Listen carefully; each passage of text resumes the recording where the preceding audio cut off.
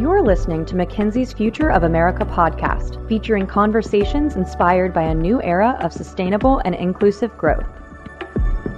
Welcome to another episode of McKinsey's Future of America podcast, where we'll explore how we can build a future that drives sustainable and inclusive growth. Join us in conversation with leaders who are accelerating progress to grow, broaden, and sustain prosperity for more Americans. I'm your host for today, Monica Torriello. I'm an executive editor based in New York. Today, we're going to be talking about strengthening Black-owned businesses to accelerate inclusive growth. Joining me in this conversation are my colleagues Tiffany Burns and Tyler Harris. And I'll just say a little bit about each of them before we dive in. Tiffany Burns is a senior partner in our Atlanta office. She works with consumer and retail companies on large-scale transformation efforts to improve their performance. She also leads what we call 10 Actions, which are McKinsey's efforts to fight racism and achieve greater racial equity for Black Americans. Tiffany, thanks for joining us today. Great, thank you. And Tyler Harris is an associate partner in our Washington, D.C. office. Like Tiffany, she focuses on the retail industry. Tyler has extensive expertise in retail operations,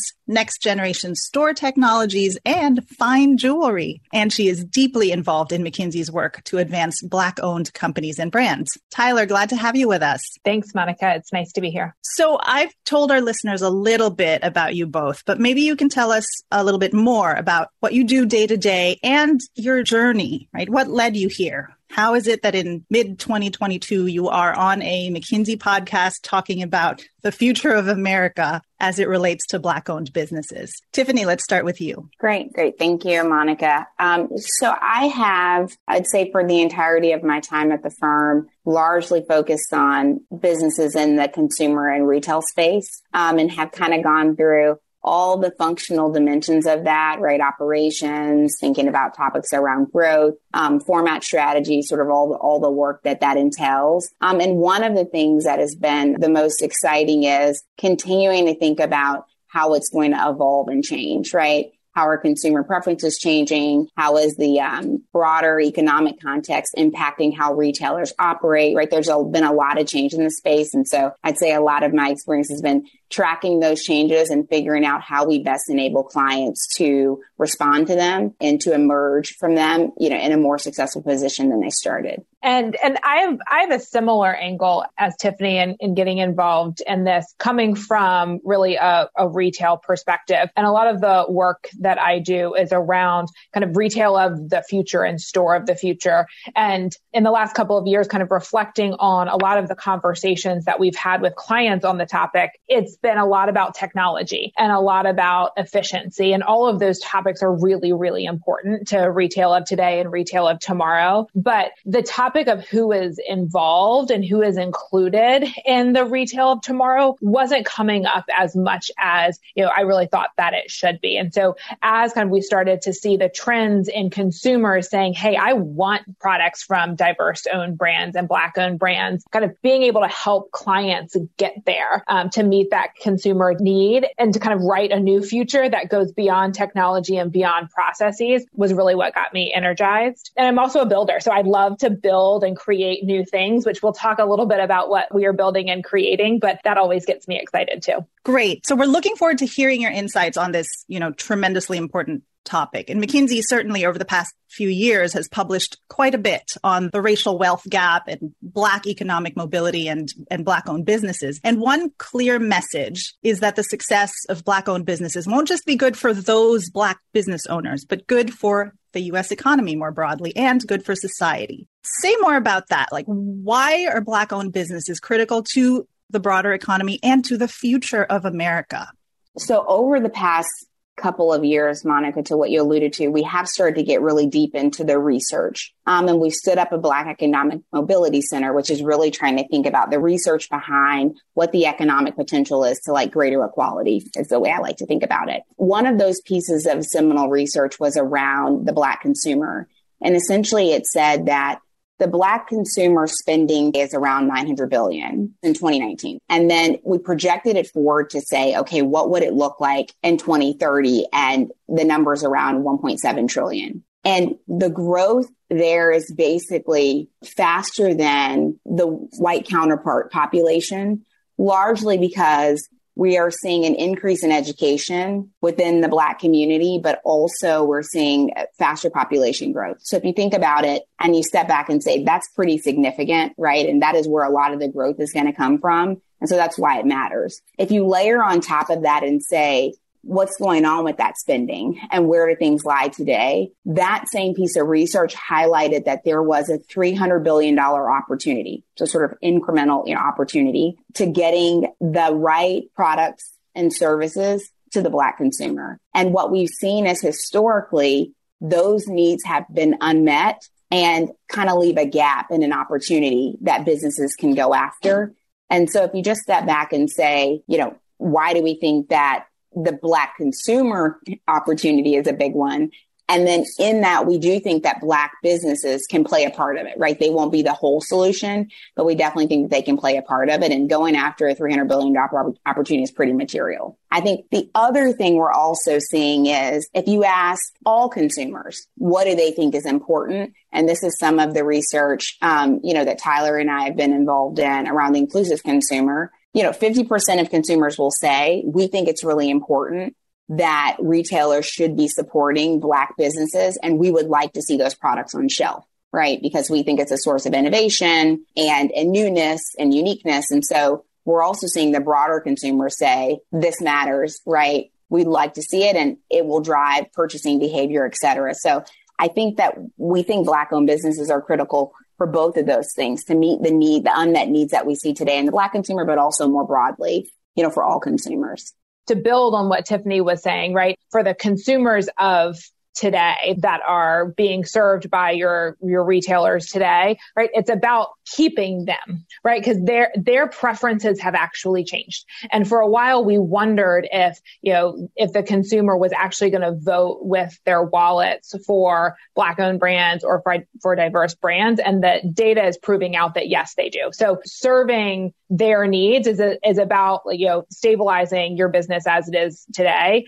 The Black consumer that Tiffany just described is a remarkable growth engine that folks have not tapped into yet in the way that we think they could and should. One, for their business health and retailer business growth, but then also just for serving the consumers that exist in our U.S. population and making sure that we've got equity from a consumer perspective as well. Great. And, McKinsey's also published a couple of industry-specific reports, right, on Black representation in those industries. There's one on the film and TV industry, for example. And then, Tiffany, you were involved in one that just came out recently on the beauty industry. And both of those reports identified specific pain points for Black professionals or Black entrepreneurs trying to make it in those industries. Was any of this surprising to you? And as you've studied this issue, what struck you the most about the obstacles that Black people face in the business world?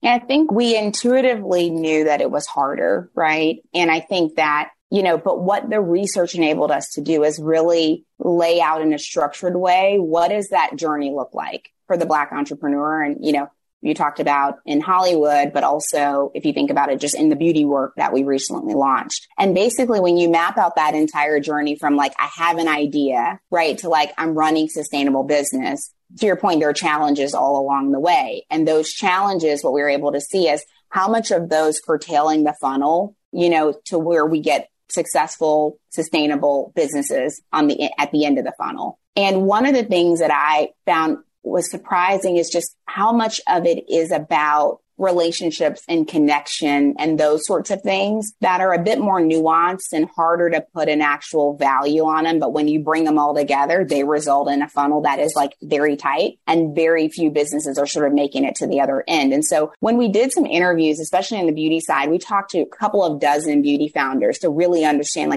what was it like? What did you go through? And you would hear things like, I had an idea, a great idea, right?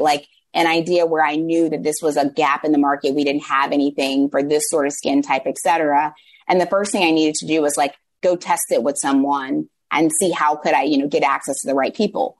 Well, then when you look in the beauty houses and some of the places where you would want to go have those conversations, 5% of the folks in the executive positions are Black, right? And it's a little bit around who do you know that you can pick up the phone and call, which was kind of challenge one. The next challenge became, say I can make it past that, right? And I sort of can go out there, get the data and the information I need, start to test it with people, which is what we know entrepreneurs do. That's how they function. They get an idea and they continue to make it better as they test it and share it with more folks and sharpen the idea. But then you want to go after an opportunity, and say you want to go after something around, skincare, right? Which requires certain formulations and things. Well, you need investment, right? Because you need a chemist. Right. And so then you have to have a chemist who you can invest and say, help me get the formulation right. Well, if you don't have the investment, which we see that, Black entrepreneurs are significantly, right, underinvested when you relate it to their peers, even businesses that look very similar. When you look at the terms that they've both gotten, they're not at all, on the same page. And so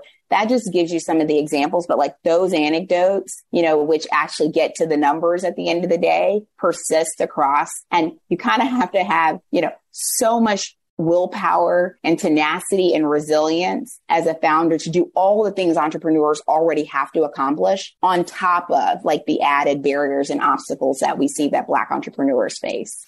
Yeah, Tiffany, your point about the journey is a good one, because, it's hard to go on that journey as an entrepreneur regardless, right? Like that is a path that is hard and takes a lot of tenacity. And doing that as a Black founder is even harder. And because of that journey that you described, and the fact that at every step of the way, Black founders meet more and harder challenges than your average founder, that's what makes driving change on this simultaneously so hard, but also so rewarding, right? Because it's not the type of thing where you can say, all right, we need to solve it with a capital infusion, or we need to solve it with this. You really have to solve it across the entire journey and targeting each of the different pain points, which usually means it's not just one person or one entity solving it, right? One person or one entity is not necessarily going to be really good at helping a founder go throughout that entire journey. So it takes multiple different entities coordinated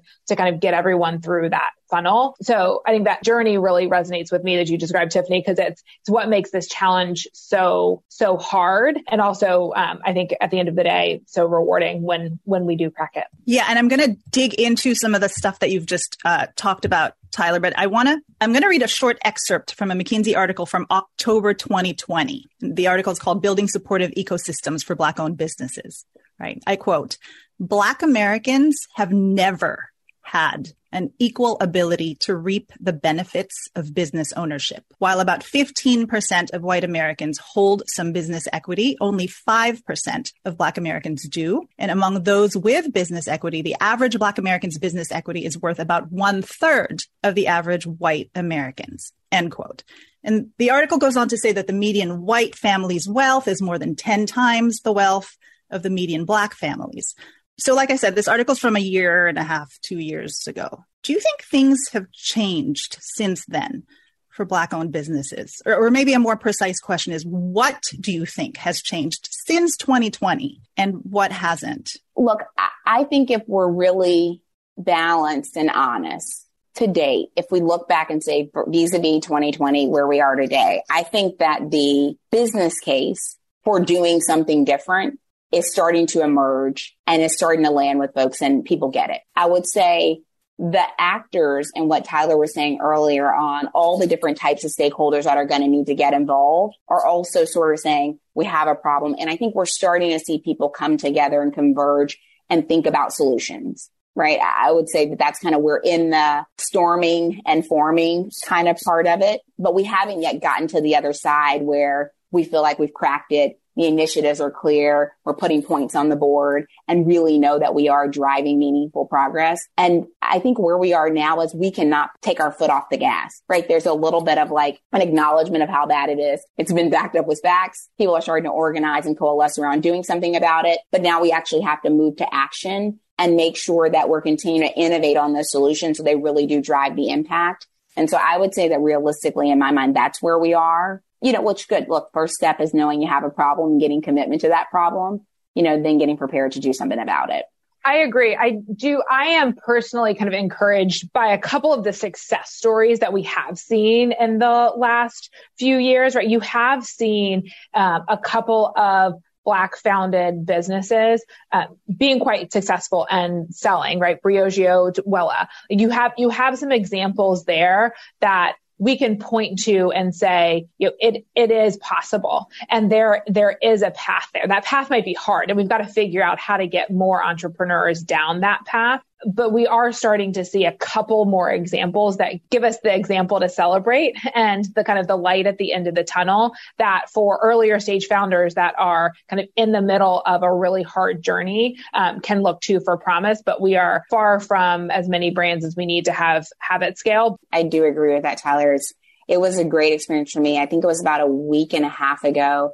I was spending some time with about, 15 or so Black founders of different businesses. And it was super energizing in that context because all the founders were talking about their businesses and what's going on. And, they were sharing ideas and kind of a community that they built together. And if you just Black describes like the race of the folks who were in the group. But if you put that aside, these were fantastic businesses with fantastic value propositions, things that consumers need, gaps in today's market, where I got a lot of energy because I said, I see a path of them scaling.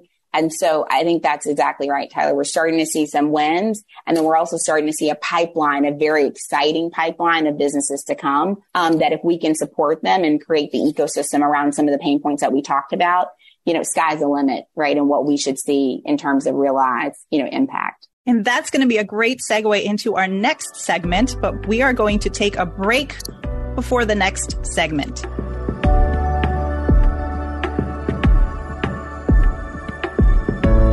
So Tyler, as you were saying, obviously no single company or entity can change things. It's going to take, the public, private, and social sectors all mobilizing and being committed to achieving parity, right? Let's talk about the private sector in particular. Many companies over the past 2 years have made, public statements about what they're going to do to combat racial injustice. What have you found actually works? Like, what are companies doing that is truly moving the needle on this issue? And I guess on the flip side, are there things that we've found just don't work? Like they sound like a good idea on paper but they just don't make the kind of impact that they're expected to. The types of things that companies are doing that work really well are getting specific about what they are trying to do and are measuring and following up against it. I think broadly we have in the retail industry and in other industries real room to grow on the latter, on the following up and kind of reporting out against it. We've seen a lot of companies make some great commitments that are specific and that are actionable, but that kind of routine and diligence around following up in a really truthful way to say, did we make the progress we wanted to, and what are we going to change as a result, is something that I think we can turn up the dials on a bit. But that's exactly what you are trying to do. And with this program that you're now going to be talking to us about, you're both very involved with Next 1B, which is McKinsey's accelerator program for diverse entrepreneurs. I do not know a thing about it, so I'm excited to hear you talk about it. So maybe just give us sort of the overview, what it's for, what inspired it, why it's focused on the things that it's focused on. We did not in the beginning start out with the intent to stand up this program. We've kind of been reactive and thoughtful about what's the right way to engage and to help as we've gone down the path. And one of the things that we learned early on is, we started with an understanding of what the consumer was doing. We then understood a big commitment, for example, on behalf of retailers, right? To really want to reinvent in some places their merchandising strategies to include a lot more Black brands. And so like we said, great, consumers want it. Retailers want to see more of this. Now we're the brands, and sort of like, how can we help them capitalize on this moment and this opportunity? And as we dug into that, and I don't know, we've had so many conversations with different founders, which I have to say have been super inspiring, understanding their why and how they got to where they are. And I think Tyler and I have done our fair amount of shopping too, and lots of trying things. And it's been quite great, right? Research at work, I like to call it. But we found that there are a lot of founders, a lot of Black businesses that are smaller, right? If we think about kind of where the curve on revenue for small businesses.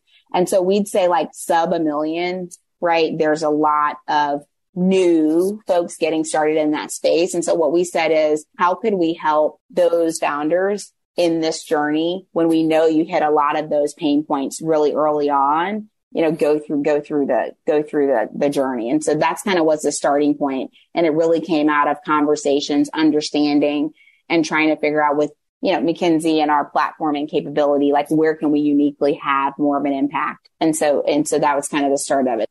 It started with that like journey in mind that Tiffany just described, and recognizing that, for founders, support across that journey is really important. And so it's ultimately manifested itself in two programs.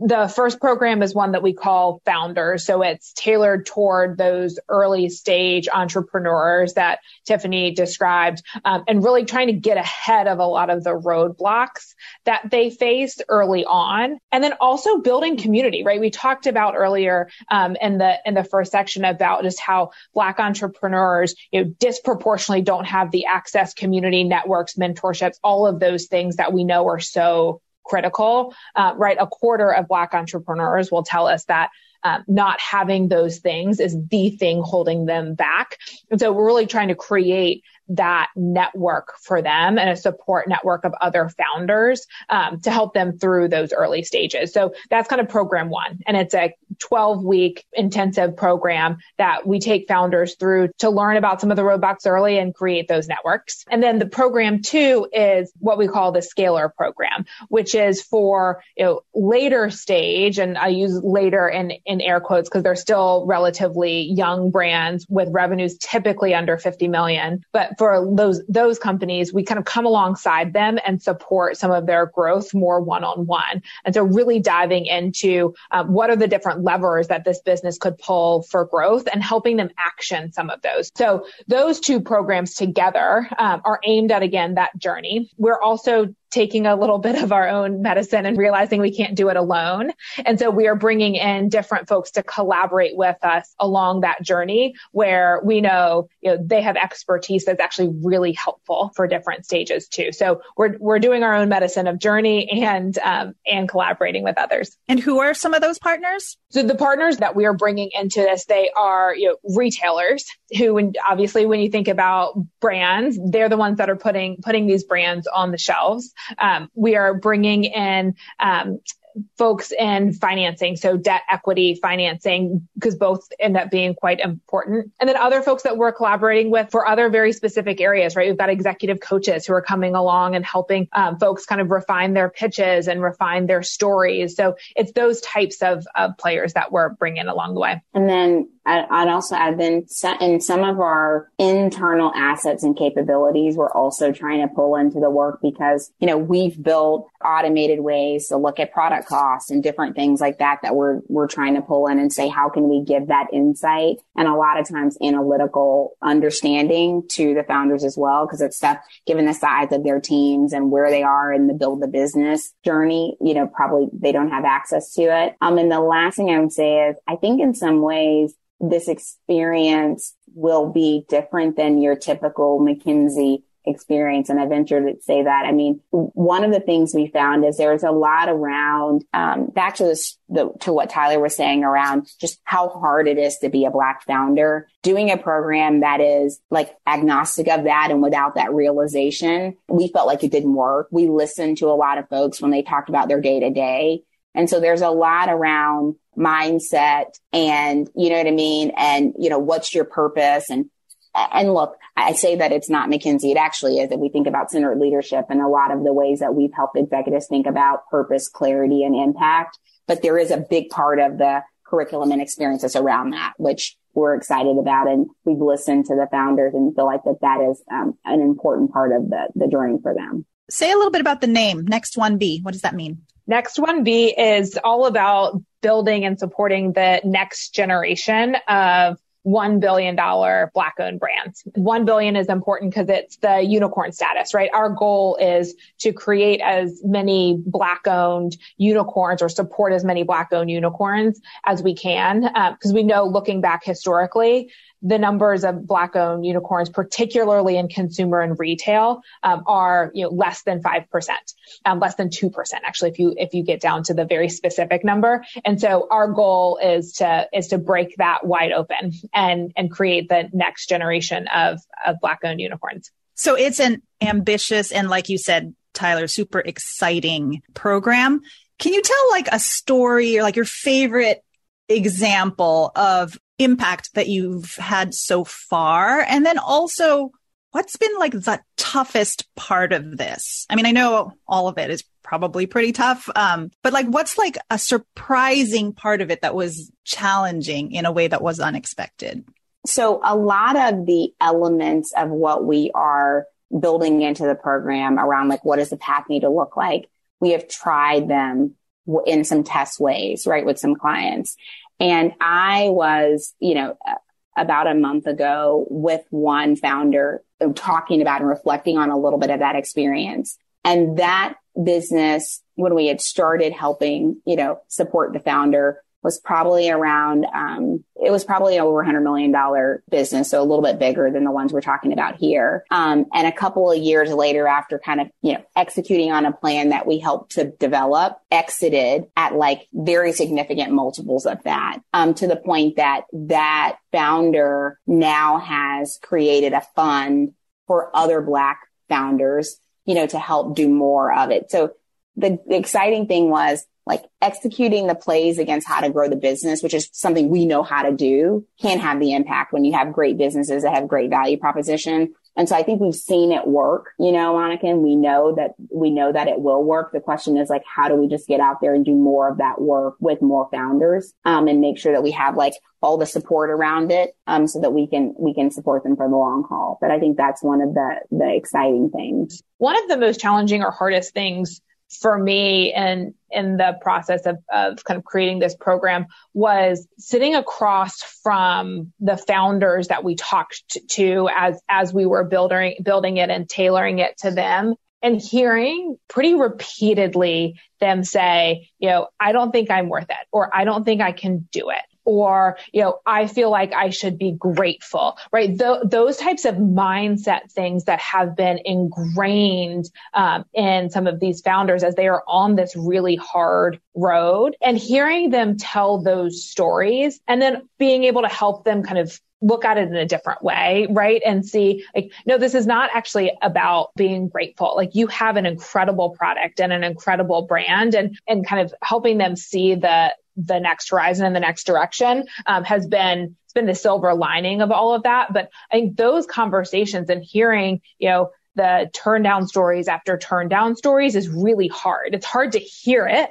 It's even harder, I can only imagine, to have that be, the business that you are trying to build, and having those experiences step by step. So I think that for me has been one of the hardest things about it. But I think also, like I said, simultaneously makes this program so rewarding, because we are, specifically aiming a lot of the programming around that and around mindset, how we get the right mindset to grow forward. Yeah, I think that's a great point, Tyler, because I think that when you take that and then say, why do we get confidence to be able to tell those founders, no, right?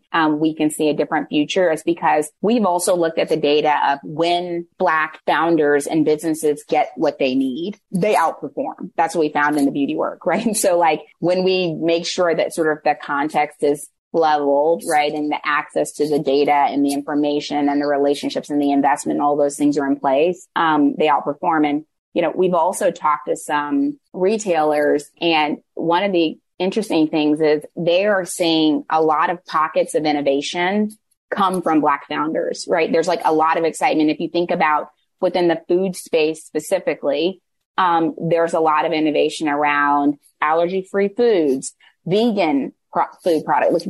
That's coming from a group of Black founders that are really driving a lot of that, given that there's a big movement in the Black community, around some of those eating habits. And so like the good news is that the more that we can point to those examples, the more that we can reinforce that when we can get this right, the outcomes are just like outsized and amazing. I think that it can combat some of that, what Tyler was alluding to. But unfortunately, the history and the track record basically says if you want to be an entrepreneur, in general, good luck, like pick the boulder up and carry it up the hill. But if you want to be an entrepreneur and you look a certain way and you don't have access to certain things, pick up 6 boulders. And when that's been the context and you're basically signing up to do the impossible, it's really hard to do it, not carrying the weight of that every single day. But as like that's not the best mindset to be able to be in to really innovate and drive, which is what I think we would want any entrepreneur to be able to do. We are going to take a quick break before our rapid fire Q&A. And in our rapid fire Q&A, we are going to be more optimistic. We're going to end on a more optimistic note.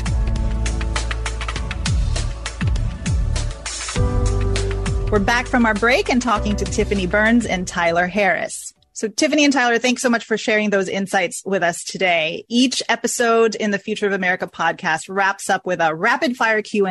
And so Tiffany, I'm going to ask you a question, and then Tyler, you'll answer that same question. And then I'll ask you the second question, etc. Okay. First one, is there a book or an article that you have recently read that gives you excitement about a more sustainable and inclusive future? So this one is probably not going to be what you want to hear, but given that I live in the world of McKinsey, I've enjoyed a lot of the writings, that we have published, and not that I've worked on, but from, Sven Smith and Tracy Francis and others that really do paint a path to sustainable and inclusive growth. And basically the idea in some of those articles really is about the idea that growth is the vehicle to which you can get greater inclusion because you have equal access to opportunity and progress. And those things allow you to address inequality, to do all those things. And so it's been really exciting for me to read some of that because it really does show you how historically I think people thought growth, inclusion, and sustainability are like at odds. And the thinking that those colleagues have done is, no, it really is an and, not an or. And I think that's an empowering thought. So like those three things can get us to a better outcome. And so that's been great. That's my, nerdy kind of work reading, right? And I, outside of work, have read Viola Davis's book about her life and experience, which is super inspiring. I like reading about people and their stories because I find that, it allows you to think about your own experiences, and you just learn a lot of leadership lessons from individuals. I'm going to follow up with that. And as I do so, I'm laughing to myself because Tiffany, I clearly need to do more reading that is not McKinsey focused reading. Because my answer to that question, Monica, was going to be the latest Black representation in beauty research that Tiffany is one of our fine authors of. So not a very creative answer, but I do think it is genuinely a really good read. And I like it for a couple reasons. One, I think it does a really nice job of kind of storytelling with facts and real founder stories and inputs that kind of gets out of some of our typical McKinsey writing. So I think it's a good read for that. I also like the beauty industry because there's a lot happening in terms of Black owned brands there. And the reasons are numerous, but, beauty is a place where, Black consumers have been pretty consistently, underrepresented and not able to find what they need for a very long time. And as a result, it's starting to be a place where a lot of Black entrepreneurs are innovating products for Black consumers, but also other skin tones and skin types as well. So it's a place where you're starting to really see, busting of the thought that Black owned brands are just for Black consumers as well. So nerdy answer, but it is genuinely a good read, and I would encourage everyone to check it out. And I will put in another plug for the videos that accompany that article. I thought they were just gorgeous. Anyway, so everyone check it out. Next question. What makes you optimistic that we can achieve sustainable and inclusive growth? I think that we are at a point where we have to grapple with and address and overcome all of these things, right? In our economy in general, we have to have growth. We also have to figure out the sustainability plan and edge, and it has to be inclusive given the growth in the other population, right, in the U.S. is going to be significant and going to be the majority, right? And so I think there's a little bit of the time is now. I think there's broad acknowledgement that we don't have the luxury of sort of not doing anything. And I think we're framing the business case, right? That's kind of what we know how to do. We're putting the facts down on paper and making it kind of clear and synthesized for everybody. But I do think that consumers, I do think business leaders, I think our government leaders, I think the world, right, and all those groups are coming to the same conclusion. and are engaging with the data and are having the tough conversations. And so I feel really good that we are on a path to make a difference. I do, like I said earlier, feel like it's still early days, and these are like very long-term, historic, challenging topics. And so like, will change be overnight? No. But are we kind of laying the groundwork to get there? I think so, because I think it really is anchored on a strong understanding, right? And then a belief in that we have to do something different. I think we're in that belief in needing to do something different that I think will position us to be able to get to something different. And so, I wake up every day feeling good. I wake up every day thinking about, I have a 2 and a 4-year-old. So it makes you think a lot about like, what is their life going to be like? And I'm very optimistic, right? That it's going to be different. I'm optimistic that they're going to see people who are, leading organizations and starting businesses and creating wealth who look like them. Which is awesome. And, and trying to figure out how I continue to contribute to it. And, I feel like lots of folks are doing the same. And so it definitely is a positive, trajectory. There are 2 things that make me really optimistic about it, and I'll take more of a retail specific lens to it. The first thing is just the consumer. If you really strip it down, right, retailers exist to serve consumer needs. And so if the consumer, both the Black consumer and all other demographics of consumers, right? If 50% of all consumers are telling us that they want to buy more Black owned brands, retailers are going to have to serve that need if that's what they're saying that they want. And so, to Tiffany's point of we're kind of at this point of the inevitable and now is the time. I do think the consumer really is at the forefront of it, which can drive really great change. I think the second thing that makes me really optimistic is just all the time that we have spent with some of these entrepreneurs who are creating really incredible product and really sound businesses around that. I mean, these conversations with these folks that are starting these businesses are the highlight of what I get to do every day. And so seeing the innovation and what they are building combined with the consumer demand that's really growing, those are the 2 things that make me really optimistic. And so I am looking forward to seeing more and more on retail shelves. And finally, what is the one thing our listeners can do today to help promote sustainable and inclusive growth? Mine's pretty simple. Go support Black owned brands, right? If you haven't bought from a Black owned brand recently, go search them out and find one. If you need a shopping list, I have many favorites. Tiffany knows that I have my many favorites. But start there, right? That is a very easy way to go support inclusive growth and to support some of the entrepreneurs. Is just purchase their products. Yeah. And I think that is the basic, right, thing. But I think that then depending on where you operate and sort of which realm, right, you're in, then think about what the implication is for what you can do differently. Because I think as we paint some of the pain points, right, then the mirror is like what needs to change and therefore what I can change. And so if you're in the investing space, that looks really different.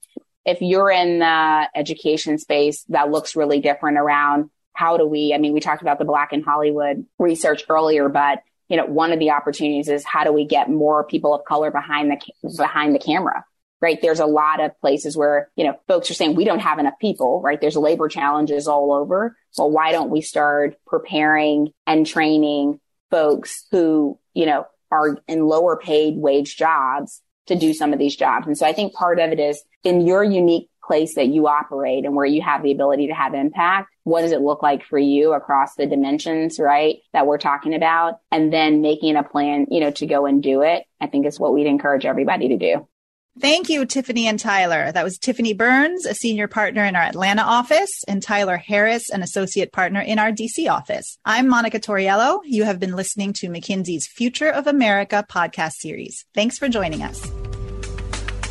Thanks for listening to the Future of America podcast. We're thrilled you're joining us as we explore the journey toward a more sustainable and inclusive and growing economy. Be sure to subscribe to the Future of America podcast on whichever platform you use, and check out our insights and research on these topics at mckinsey.com/Future of America. Thanks for being a part of the Future of America.